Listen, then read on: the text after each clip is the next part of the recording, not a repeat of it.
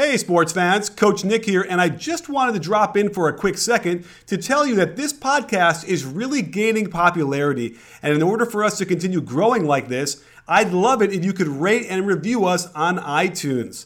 Plus, I'm always excited to hear feedback and continue to improve our content based on what you want to hear. I know I'm in. Are you?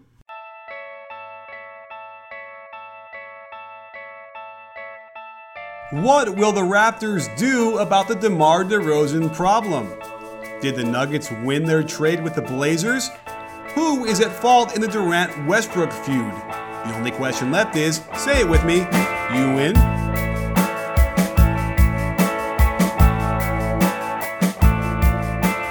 Hey sports fans, Coach Nick here, and welcome to the B-Ball Breakdown podcast. Thanks for joining us. Dave, we are here live. Ready to go. Yeah. And I think this is really cool. We did this last week, and we were able to, we were able to broadcast and record our podcast and have it live on Periscope at the same time, and it was a really great response. So we're doing it again. Yeah, my favorite part is, we actually got a lot of really good questions last week, and, we always do a little, pre-show. We normally talk for about, 45 minutes to an hour before we do the podcast, which I don't know if that helps or hurts, but, last week we did our pre-show, and then we got asked a bunch of questions that we hadn't even thought about. So, guys, start firing your questions in whenever you're ready. But to start, I think we should start up in Toronto, right? I think so, because it was weird. I literally was DMing you yesterday after they lost again to the Pistons, and I didn't even look at the game, but I didn't realize they lost a big lead in the fourth quarter, early in the fourth quarter, but still in the fourth quarter. And I said to you that, Casey might be in trouble here. And he sort of has spent a little bit of each year since he's been hired in the hot seat to some degree, but they've lost 10 of 14. And I feel like it's a really quiet story that no one's talked about until, I do the video today, which we're going to look at, this afternoon, what's going on there. But what do you think about this? What are the cracks in the dike that we're seeing? Well, so, they've basically been like 2 games behind the Cavs all season until this slide started. And now they are, after tonight, there's a good chance that they're the 5th seed in the East. For a team that was expected to, improve on last year, maybe push up to 60 games. I mean, they started out so well. This has got to be disappointing.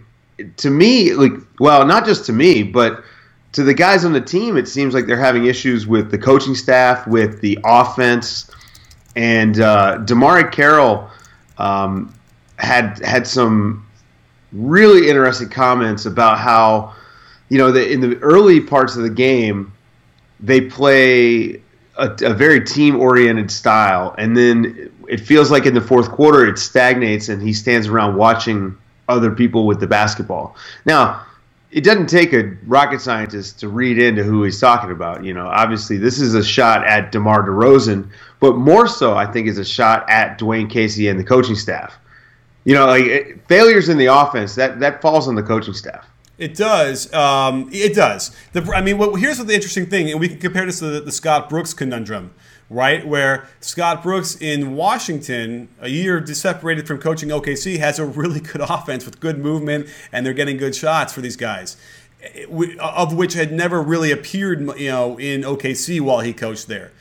So is it the coach, or is it the players, or is it like a mixture of both? I mean, it's kind of weird for us, I think, at our levels, or even, any non-NBA level, to look at this and say, well, geez, you design an offense, the players are supposed to run it, and then they don't. I mean, that has to be some of it, right?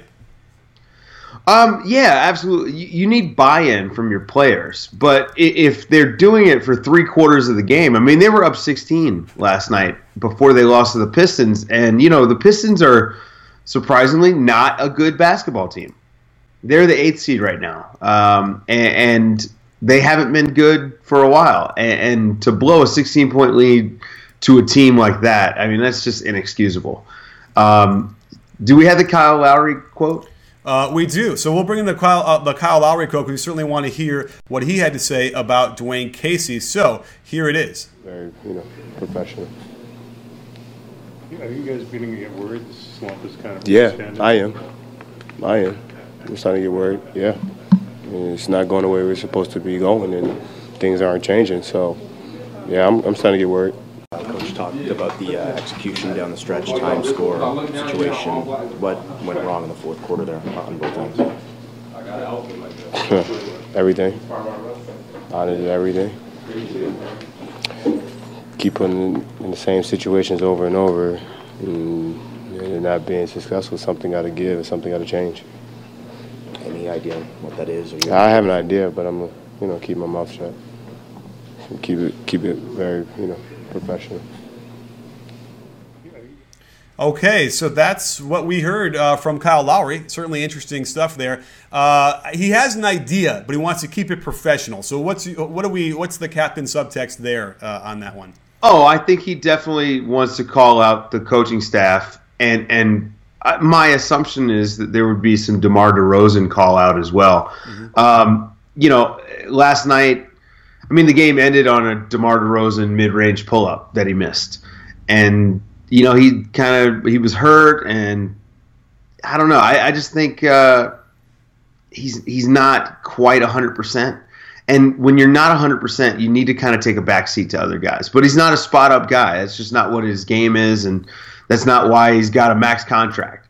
So it's hard to adjust to something like that. But this is where the coaching staff needs to come in, and they need to say, hey, this is how we need to play. It's funny because we've seen this before, like with LeBron, and the notion of players are not getting called out in the film sessions. Like, this seems to be a thing that other players do not like. They want to have a frank discussion, because in their mind, if you do that, then it will allow you to improve, and you won't have the same mistakes. I've always sort of advocated they should just do film sessions individually, so you don't have to ever deal with that in an open setting. But either way, you're right. I think what they're trying to say is that they need Casey, and fill in the blank. They need Hoiberg. They need, David Blatt, whoever this was. They need him to sort of put your foot down and finally say this, because they obviously know. So what that tells me is that obviously Casey's play is designed for a pass here, keep him a cut, move, and there's a shot. And it's the players who are breaking it off. It's the player who's breaking it off, in this case, DeMar DeRozan. Right? There's no offense to design when he gets, I would say, 40% of his shots are not off of a kind of an offense that any coach would design. Yeah, and you know what? Periscope just lit up when we started talking about DeRozan and the offense, and a lot of people have pointed this out. DeMar DeRozan is kind of the king of the tough mid-range jumper. Remember early in the season, he started out, he was hitting like 58% or something for the first month of the season, which is why his numbers were so amazing. That's just not viable, high percentage basketball. Like, you're not gonna be able to do that game after game after game for the whole season. And now, those numbers have fallen back to earth a little bit, and we're regressing to the mean. So, DeMar, he takes more tough mid-range jumpers than any player I could think of. Yeah, and in the beginning of the season, we did a video on this, and it was enough games where I sort of had to shrug and say, well, I guess he's going to force these mid-range shots. It is sustainable. But perhaps that's the issue, is that it's not sustainable. And I think the other issue isn't even that he's still scoring at a decent rate or a decent percentage. It is the ill will you can engender with your teammates, right? If you continue to do that, and then they have some losses that get thrown into that as well. So remember, these are 10 to 14. Now, of the 14 games they played, the last 14, DeRozan's only played in 7 of them. So you could argue that the 7 that they didn't do well without him is because they didn't have him. But, we're now 7 games is not a tiny sample size for a season to look at, okay, he's in there as well, and they're still losing. Well, they're 9-13 since January 1st. That's not a good basketball team. This is a big skid. This is not a small sample size. Even the 14 games, 10 of 14, that's not a small sample size. That's pretty indicative of a team that is struggling when other teams are starting to hit their stride.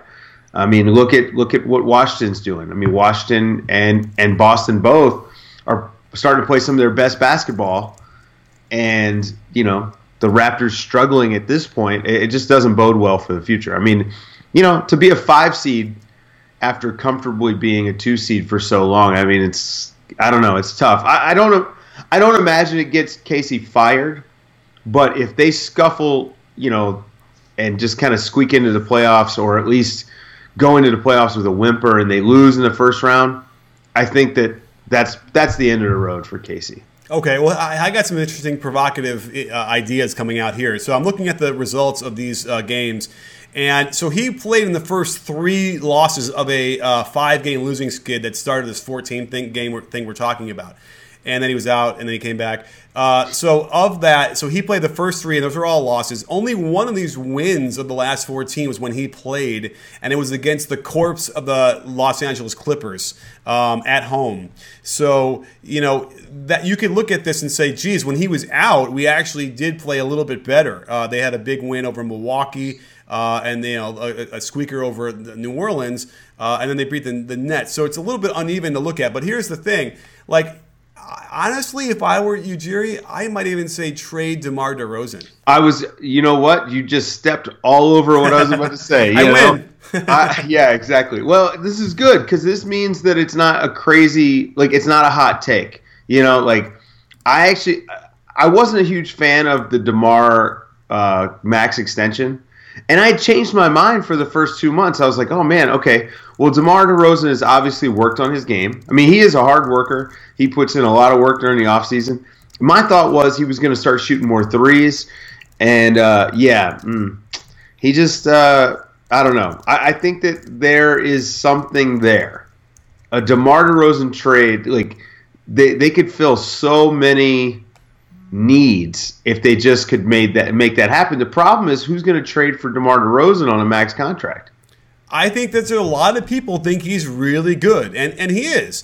And I have a feeling that there's always going to be a place for a guy like that, and that teams will probably mistakenly, buy high on him, or whatever that term is. They're gonna give some things away for that. So I don't know. I think that there's something there, and I feel like, this is it. This is the ceiling they have anyway. And their ceiling is Eastern Conference Finals, 6 games tops, right? That's if they're playing really well, and maybe even not even that high anymore without what they had last year. So, yeah, I'm thinking they could trade DeRozan. I've heard some rumors about give Beebe the starting spot and get rid of Valanciunas as well.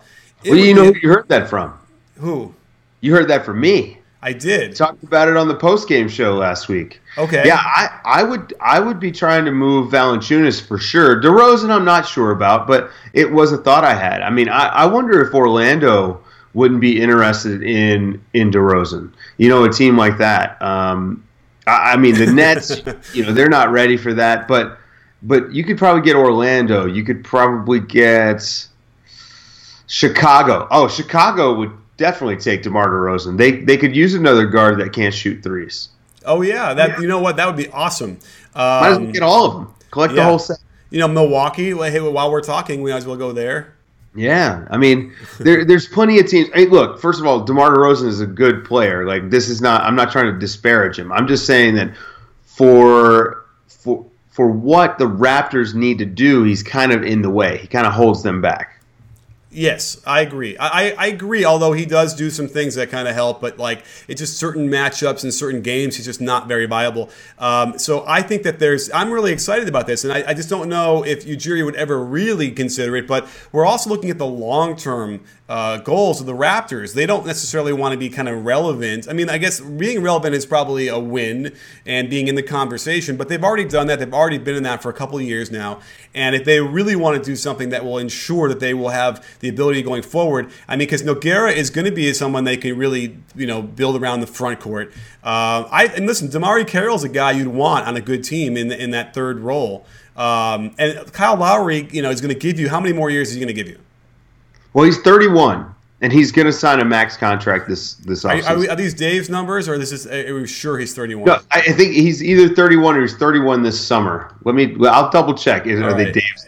These are alternative numbers. Right. I think he might be 30. I might have checked it, and it might be right. But, yeah, I think. He's 31 this summer, right? When he goes to sign his contract. So, or starting next season, when the next contract starts. So, you're looking to sign him until he's 35.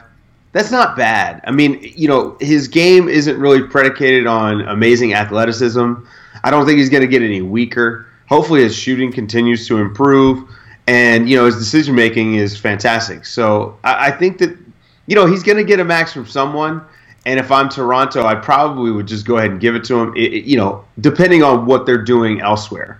I know there's this big thing where Toronto can't get marquee free agents, and so that was the justification for signing DeMar to the max. Yeah, is to lose him for nothing. But they could have traded him last year.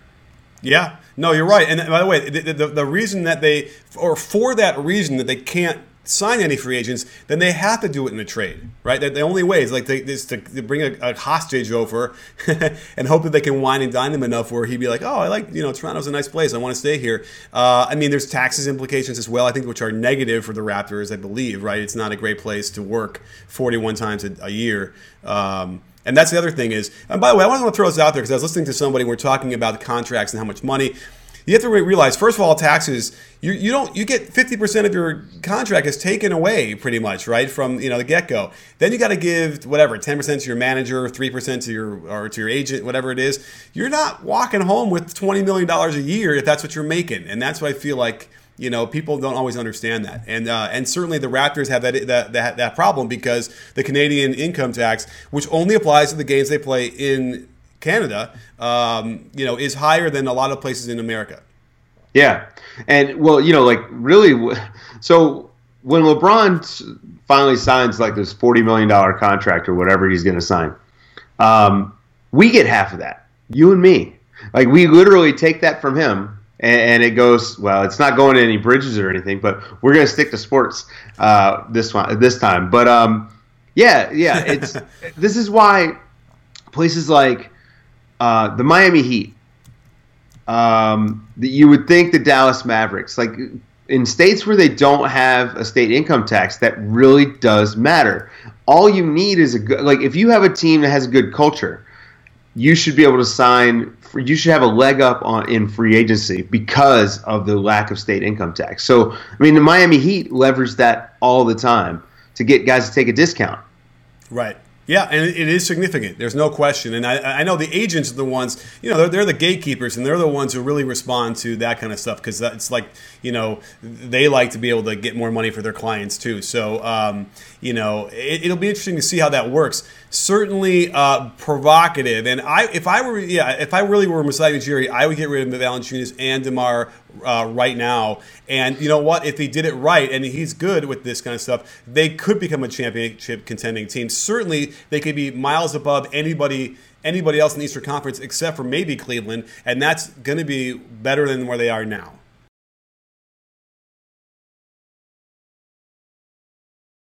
So should we move on? Talk about this trade that just happened? Yeah. So let's go. Let's break it down. So the trade was, and now before I go crazy, it's straight up 1-for-1, right? Plumlee? Well, all right. It's Nurkic and a first for Plumlee and a second.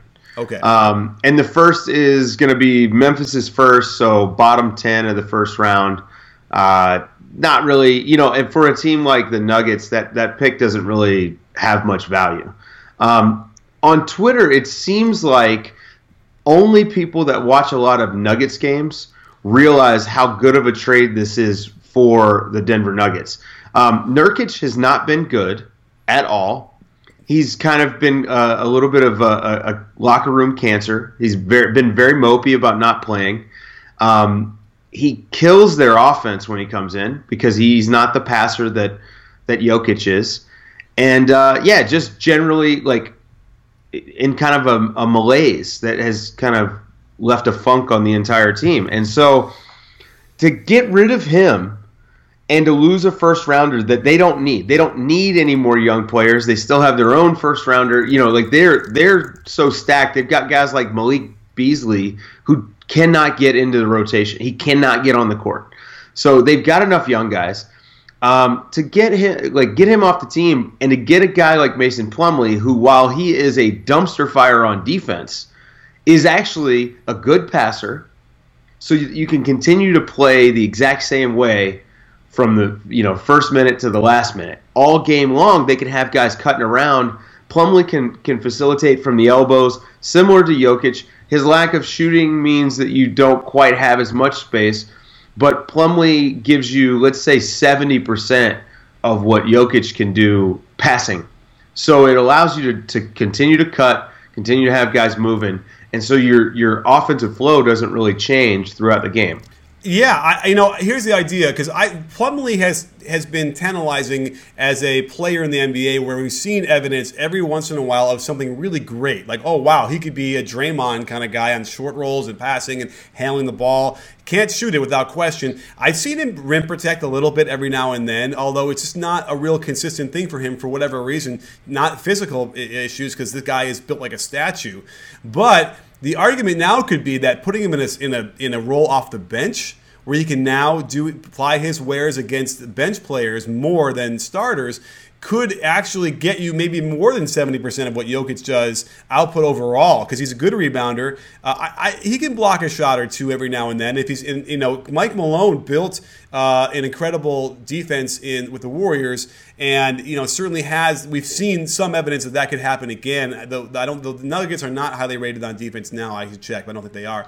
But at the very least, I think, this would be a really nice pickup for Denver. And, to defend Nurkic, he started out as a starter, and there's something about starting a season as the starter and then losing that job that kind of, you're almost guaranteed to have a guy moping at some point if he completely loses it and it really doesn't play much at all after that. It's tough because they clearly are playing better when he's not in there and when they have Jokic in there. But, it's just one of those things where a change of scenery, I like to think, would do him some good. The question is, will he play it all? Is he going to get the minutes he wants in Portland? Right. Well, he's young, right? And he did show flashes in his rookie season before he hurt his knee. I think he can play. It's just, I think like you said, he needed a change of scenery. Jake Anderson on Periscope just asked if Plumlee's defensive problems have to do with the fact that the guards that he was playing with up in Portland were so bad. And actually, it's part of what I think Jokic's defensive issues are. I think Jokic and Plumlee could both be at least average defensive players, if not plus defenders. Jokic has really, really active hands, which throws guys off when they get inside and try to do anything in the post. He's great at hitting any sort of entry pass. But Moutier dies on screens. Dame Lillard dies on screens. CJ McCollum dies on screens. So you hope that as these guards develop around him, that you see an uptick in defensive efficiency from Plumlee and Jokic. Now, I don't know that they're going to re-sign Plumlee this summer. They may just let him walk. If they can't get him for a good price, I don't get signing a backup center to starter money. And he is a backup, especially. Jokic is, one of the 5 best centers in the league, I think, offensively at least. So Plumlee's not starting over him. Right. That's an interesting question as far as what he's worth on the market, because certainly, he's used to sort of being a starter for, at least in Portland. What is he worth? Is he worth 12, 14? It's restricted free agency, so we'll find out. That's the one beauty of the system is that like the free market will tell you, hey, Plumlee is worth this much, and which is why one of the things it was really smart of the Trailblazers to not sign him to an extension last fall, because you want to let the market dictate his value in particular, because I don't think he's a starting center in the league from a play perspective. So you don't want to overpay a guy, and they weren't sure, I think, going into the season. What is he going to be the starter going forward? They signed Ezeli, so obviously they weren't completely enamored with Plumlee, and that was a smart decision by them. And then they got a first rounder and Nurkic out of it. I imagine Portland is going to package that first with some other assets. They have 3 first rounders for this draft, and I'm expecting them to make a relatively large trade. I think that they're going to make a big move, and people are going to say, wow, where did that come from? Because, the deals that happen, you never hear about. Right, exactly. Right. Yeah, the ones that we hear about are always sort of like floated out there, leaked to get like public reaction and, probably for some other trade that we're going to see later, usually. So a fascinating thing. And I feel like, obviously Portland might not be done. There might be another move they're going to make before the trade deadline as well. Maybe not wait for draft stuff to do those trades and get rid of those picks, which also brings up the question of, CJ, Dame. We're anticipating something fun and amazing and exciting for the trade deadline. I really hope it doesn't turn into the same old dud that we normally see, but and it probably will. But there's something going on there. I mean, how about this? Could you do a trade like DeRozan for CJ or that kind of thing?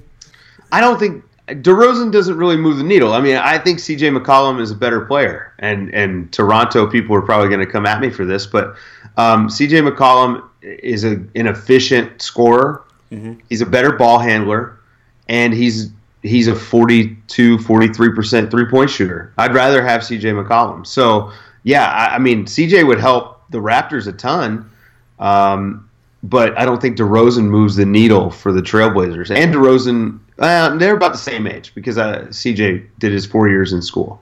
So, yeah. Yeah, that said, well, no, CJ is younger than DeRozan. It's got to be, right? DeRozan is what? DeRozan is 27? He is, where's his age on this thing? 27. CJ's not 27. Isn't he? No. He's 26, right? Let's see. CJ is 25. Oh, okay. So, all right. That's different. Now, that said, the notion of getting DeRozan in a different situation, well, you know what? He's not. He'd be playing alongside the same equivalent of Lowry in Lillard. So, because I'm thinking that there might be other places where, DeRozan could be better in a different role with different players, but that's not it. Anyhow. Yeah, I think Orlando would make a lot of sense for DeRozan. I'm going to look into this further, but yeah. So back to that trade. It's possible we could see Dame or CJ get moved. I don't think it's probable. I think it's possible, but not probable. With the 3 first-rounders, Ezeli's contract, it could be easily moved.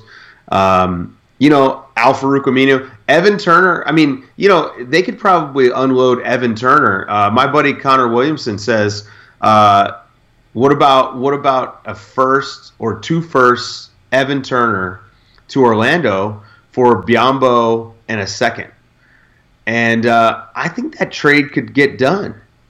Okay. I mean, Biyombo. What are they going to do? Are they going to cut Ezeli? What are they going to do? Yeah, they could just either buy him out, or I think is it a team option on his contract? I have to pull it up, but okay. Yeah, I should just have these sheets up.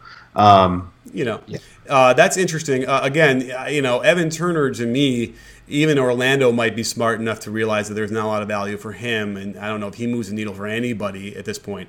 Worthy of me a video. I feel like there's something going on with Evan Turner. On Twitter, I've been talking about it, where it just doesn't work. Something is a little bit off. Even though there are times when it seems like they're doing well, whatever, it's sort of disrupted a lot of things that were going so well last year for them, I think. Well, he was at his best in Boston as the ball handler on second units. Yeah. And now you've got Dame and CJ. So, he's surplus. You don't need his best skill, which is his ball handling, right? You just don't need that. And so his inability to spot up in the corner and hit threes really makes him a non-starter. I mean, he just can't play for them. Whereas with CJ, if he's off ball, he can spot up. Mm-hmm. So, yeah. That's true. Well, let's turn to Twitter. We have a good question from Ewan Duar, who asks us, do you think that Brett Brown is likely to be the Sixers head coach this time next year? I do. I think Brett Brown's – I think that – at least I like to think that he's in it for the long haul. I mean, not just him, but I think the team is fully behind him. He's obviously been dealt a really difficult hand, with the tank and, the injuries and things like that. And you look at what he's done without even having his full team. They went on this nice run, and they've played good basketball. And they're entertaining to watch. So the style of play under Brett Brown is entertaining. He's very well respected around the league. One of my favorite guys. If he's ever on anyone's podcast, I'm listening to it because He's got great stories. He was with the Spurs forever. So, yeah, I think he's definitely still the coach. And I think he ought to be. The guy's good. He's really good at his job. Yeah, I agree. I think we're finally starting to see the results of all that culture building and all the fundamentals they've been installing and putting in. Granted, it's only when Embiid is on the floor, but that means something. And I would imagine, that they're happy with what they're doing this year. And there's progression. And I would imagine they're going to get another good pick. And they're going to be, and then Simmons is coming back. Wait, Simmons hasn't been back yet, right? Have I missed it? No, I think Simmons is going to come back after the All-Star break. Okay. And it looks like Embiid, who's been out for the last 10 games or whatever, has a slight tear in his meniscus. Ooh, on that awkward thing that he did? No, it was on the bone bruise. But what they're saying is it's small and it may have already been there. Right. So he's out until at least after the All-Star break. I mean, if they shut him down, it's not the end of the world. Right. Yeah, because they're still competing for that first pick. Yeah. And so, either way. But there's no question that I think Brett Brown there's something there, and they at the very least, they owe him the next year. If it goes south next year when they're healthy and they're 10 and 25, okay, then he might get canned before the All-Star break next year. But, I mean, this is probably one of the reasons why it took so long for him to get hired. Because if you remember that summer, they went back and forth. I don't think he got hired till August, I want to say, because I have a feeling they explained what he wanted to do, and he was like, why would I want to do this? This is going to ruin my career record for my, I don't know if he'll ever get back to a respectable record. I mean, you never know. But I feel like whatever the assurances they needed to give him, whatever it was enough that he's like, okay, I will take the job. But it took a while to convince him, it sounds like. Oh, and remember, they did just sign him to an extension. Oh, they did, right. So, he is safe. It's not even whatever. The answer is yes, he will be there, and he will certainly get every opportunity to continue winning there and turning it around.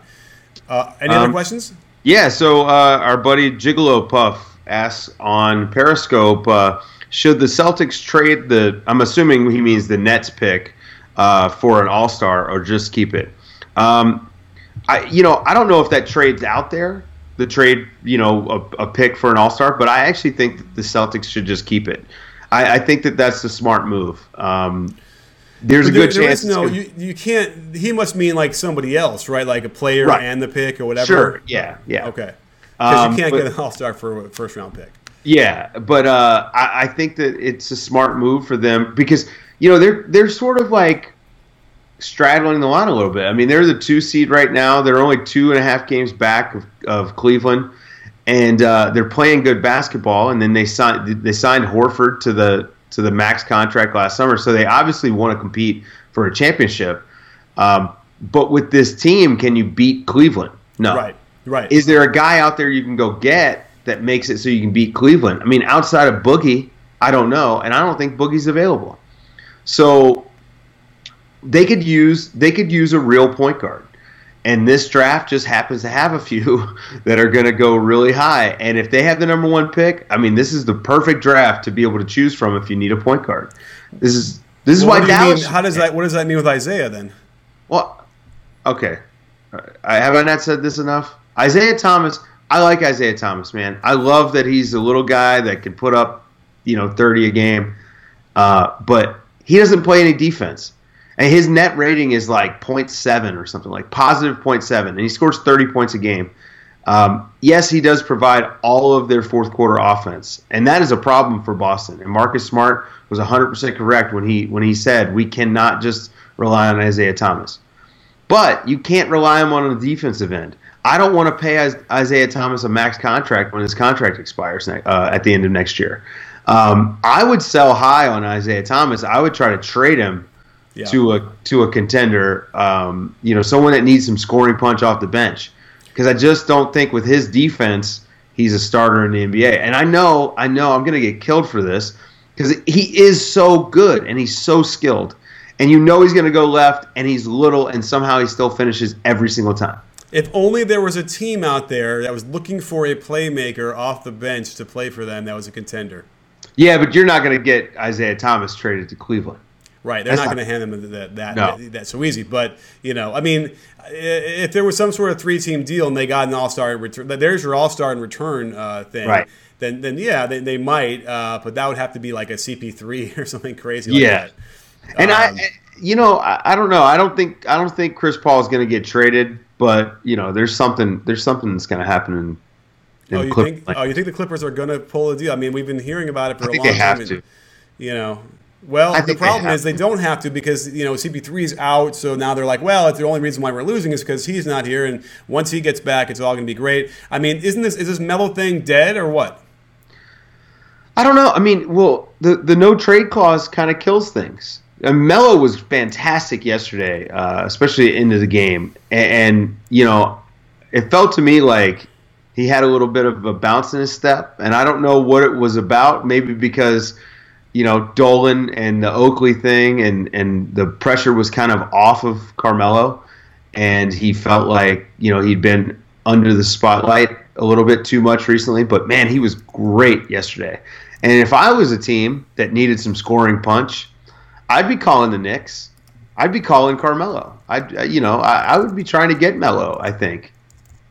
Yeah. Well, yeah. I don't know. I don't know how he fits in anywhere, really. Because now you're going to take a guy who's like the man and trying to like shove him in the middle of a season to an already existing framework of a team. Right? That's not easy. Unless you can somehow get the FIBA Melo, which who blends in great with really good teammates and ends up being the best player out there as the third best player out there. So I don't know how that works. And maybe you do. And I might have been too quick to dismiss that we could see FIBA Melo in the NBA. I mean, he just passed Charles Barkley for 25th all time in scoring. I mean, he's a Hall of Fame player. You have to wonder if he wants a ring more than he cares about scoring, and that's really what it's going to boil down to with him. Right. And what do you think? I don't know. I mean, we'll see. If he waives his no trade clause, then we'll know. I mean, I don't know. I feel like at some point after he retires, he's going to realize, I really should have, gone for that ring. And I think right now it just feels to me like he's much more interested in sort of being comfortable and having the life he wants to live, and maybe not winning or not winning a championship as the number one priority. I don't know. I'll tell you what, man. You know what? My quality of life would be way more important to me than a championship. Wow. Am I happy? Is my wife happy? Is my family happy? You know what I mean? Like, because you can't get back these years, right? Like, and life is short, and who cares about a championship ring? When you're an old man, you're going to be like, man, remember that? How much fun we had living in New York City. I just don't think that we put a little bit too much value on championship rings. Wise words from Dave Dufour. There you go. We'll have to do our own little. That'll be one of our quotes we tweet out on Twitter with this podcast. So, there you go. And again, don't forget, you guys are watching how we record our live podcasts on Periscope. And if you're listening to the podcast later and you didn't get a chance to check it out, make sure that while we're recording this on Monday mornings, we broadcast it live on Periscope, so you could actually get a taste of it for a few minutes while you're doing whatever else you're doing, and then come back and listen to it on iTunes and vice versa. We love having the feedback and the interaction. We're actually we're answering some questions right now on Periscope and Twitter. So make sure that you put part of your schedule away for our Monday morning Periscopes, and then come back for more when you can hear the whole thing with your headphones later on while you're working out. Yeah, absolutely. This is one of the most fun things that I get to do. So I really enjoy it. And we've got our live show tonight for anybody who's listening or watching right now. We will be breaking down the. Did we decide? Yeah, I think we're doing the TNT game. It's OKC and Washington. Oh, and yeah. Washington. Wall That's versus right. Russ. That's right. Russ versus John Wall. I'm expecting John Wall to have a big game. I think John Wall maybe gets a triple-double tonight. Yeah, interesting. Okay, well, certainly, we none of us are fans of Russell Westbrook's defense that much, and so Wall getting big numbers tonight certainly would be within the realm of possibilities. And then Wall's defense, usually when he's engaged and whatever, ready to go, certainly is good or great. Do we think he's going to bring the A game today? Who, John Wall or Russell? Wall's defense, is he going to be able to shut down Russ? I think we're going to get a big John Wall defensive performance. I don't know if you're going to get him to shut down, because how do you shut down Russell Westbrook? But I think that we're going to get a big-time performance from John Wall. And, we kind of jumped over. We didn't even think about this yet. OKC Golden State on Saturday night. What did you think about Kevin Durant's return to Oklahoma City? Well, I mean, I thought that Kerr had a great line where he goes, you can boo the player, but I think cheer the man. I think it's something like that, what he said. And, it was pretty crazy and pretty intense. And I actually had to leave. I left before I saw the altercation, I suppose, or whatever the words were between Russ and KD. And I know that KD has been trying to play it down and sort of say, well, this is between me and him, and it's not that big of a deal or whatever, but it is a big deal. And these guys were supposedly really good friends, and then he never talked to Russ. And I think it's all on KD for probably doing it poorly, that he should have been the bigger man and said, hey, I'm deciding what's going on. Now, Russ might have done his job to push him away as well, but Russ is the guy who stayed, and KD's the guy who left. So it's up to him, but perhaps KD doesn't care or doesn't seem to value the need to have that friendship anymore, which is also his prerogative. And it also might have been a thing where, Russ could have pushed him away enough where he didn't feel comfortable reaching out. So, it's a lot of intrigue, and certainly gave us what made a relatively blowout of a game more interesting. Yeah, it felt like the whole squad, like the entire, Roberson, God, I always mess it up. Roberson got into KD's face. You had the little headbutt incident, not a headbutt, more of a head rub. But, it just, I don't know, man. Like, I really wanted him to come back and it to be good-natured fun, but it just felt vindictive. It wasn't fun. I wanted him to, by all means, I trash talk my friends probably harder than I trash talk anyone, and that's how I wanted it to be. And I was a little disappointed that we didn't get that, because I think the NBA is at its best when it's good-natured trash talk rather than this, whatever this narrative was, where KD's some kind of bad guy because he changed jobs. Right. I know. Listen, Russ is definitely culpable in the whole thing, in the overarching reason for KD wanting to leave.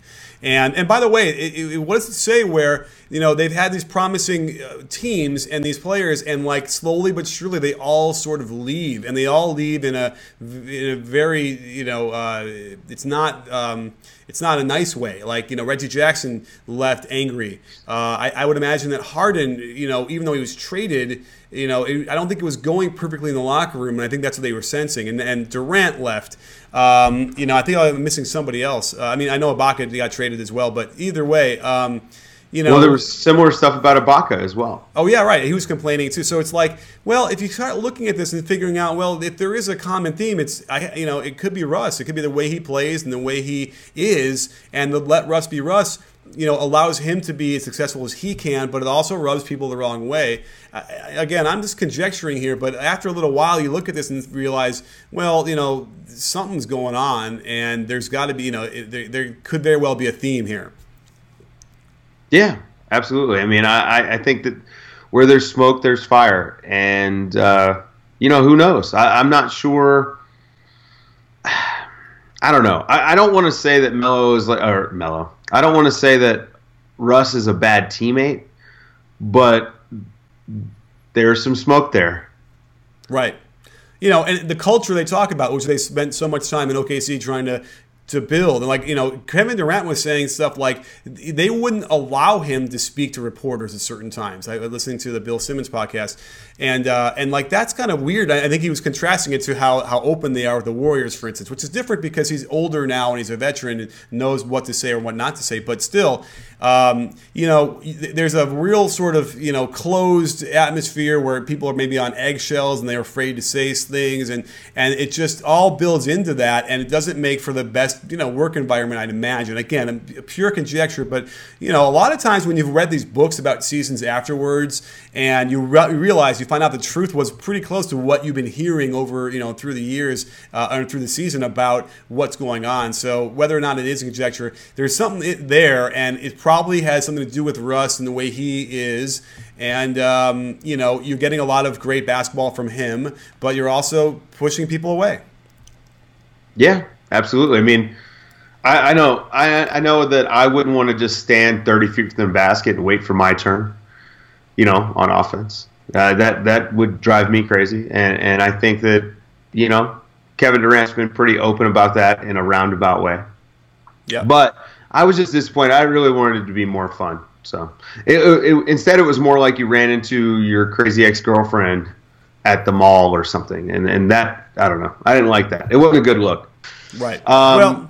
Yeah. The one I will say this, that you definitely you make me stand 30 inches from my mic and have to wait for my turn every week. So, but I'm not holding it against you. We're gonna run some pick and roll. Yeah, right. I want to do a couple. Oh, never mind. But yes, but that's why it works well. I am more than happy to be in my role. It sounds like you are as well, and as a result, we're making some beautiful music together. Yeah, I agree. This has been awesome. So let's not forget, we're going to do our live show tonight on Periscope, Facebook Live, YouTube, our YouTube channel, which has our live stuff, B-Ball Breakdown Live. And maybe we'll do a live look-in during the game and just sort of talk about it, even though there might be a 2-second delay. We can try that. What do you think? Yeah, I think we ought to give it a shot. All right, so we'll try doing that, maybe doing like the second quarter. We'll cover like a whole quarter of the game, see how we do there, and then we'll do our definitely a post-game show afterwards. So stay tuned for that, sports fans, and also find this on iTunes or Stitcher or wherever else listen to your podcast if you're not watching the whole thing on Periscope, which is probably, I don't know if anyone's going to be able to stay through the whole thing for Periscope. So, but again, don't forget, we're here on Periscope when we're recording this. We're here on iTunes afterwards, anytime you want to listen to this the rest of the week. And anything else we got to talk about? No, I think we basically covered everything. Cool. Well, awesome stuff. Great show today, and thanks for joining me, Dave, as always on Mondays. And don't forget, sports fans, at B-Ball Breakdown, not a channel, we're a conversation. You in? Are you in, Dave? Yes, I am.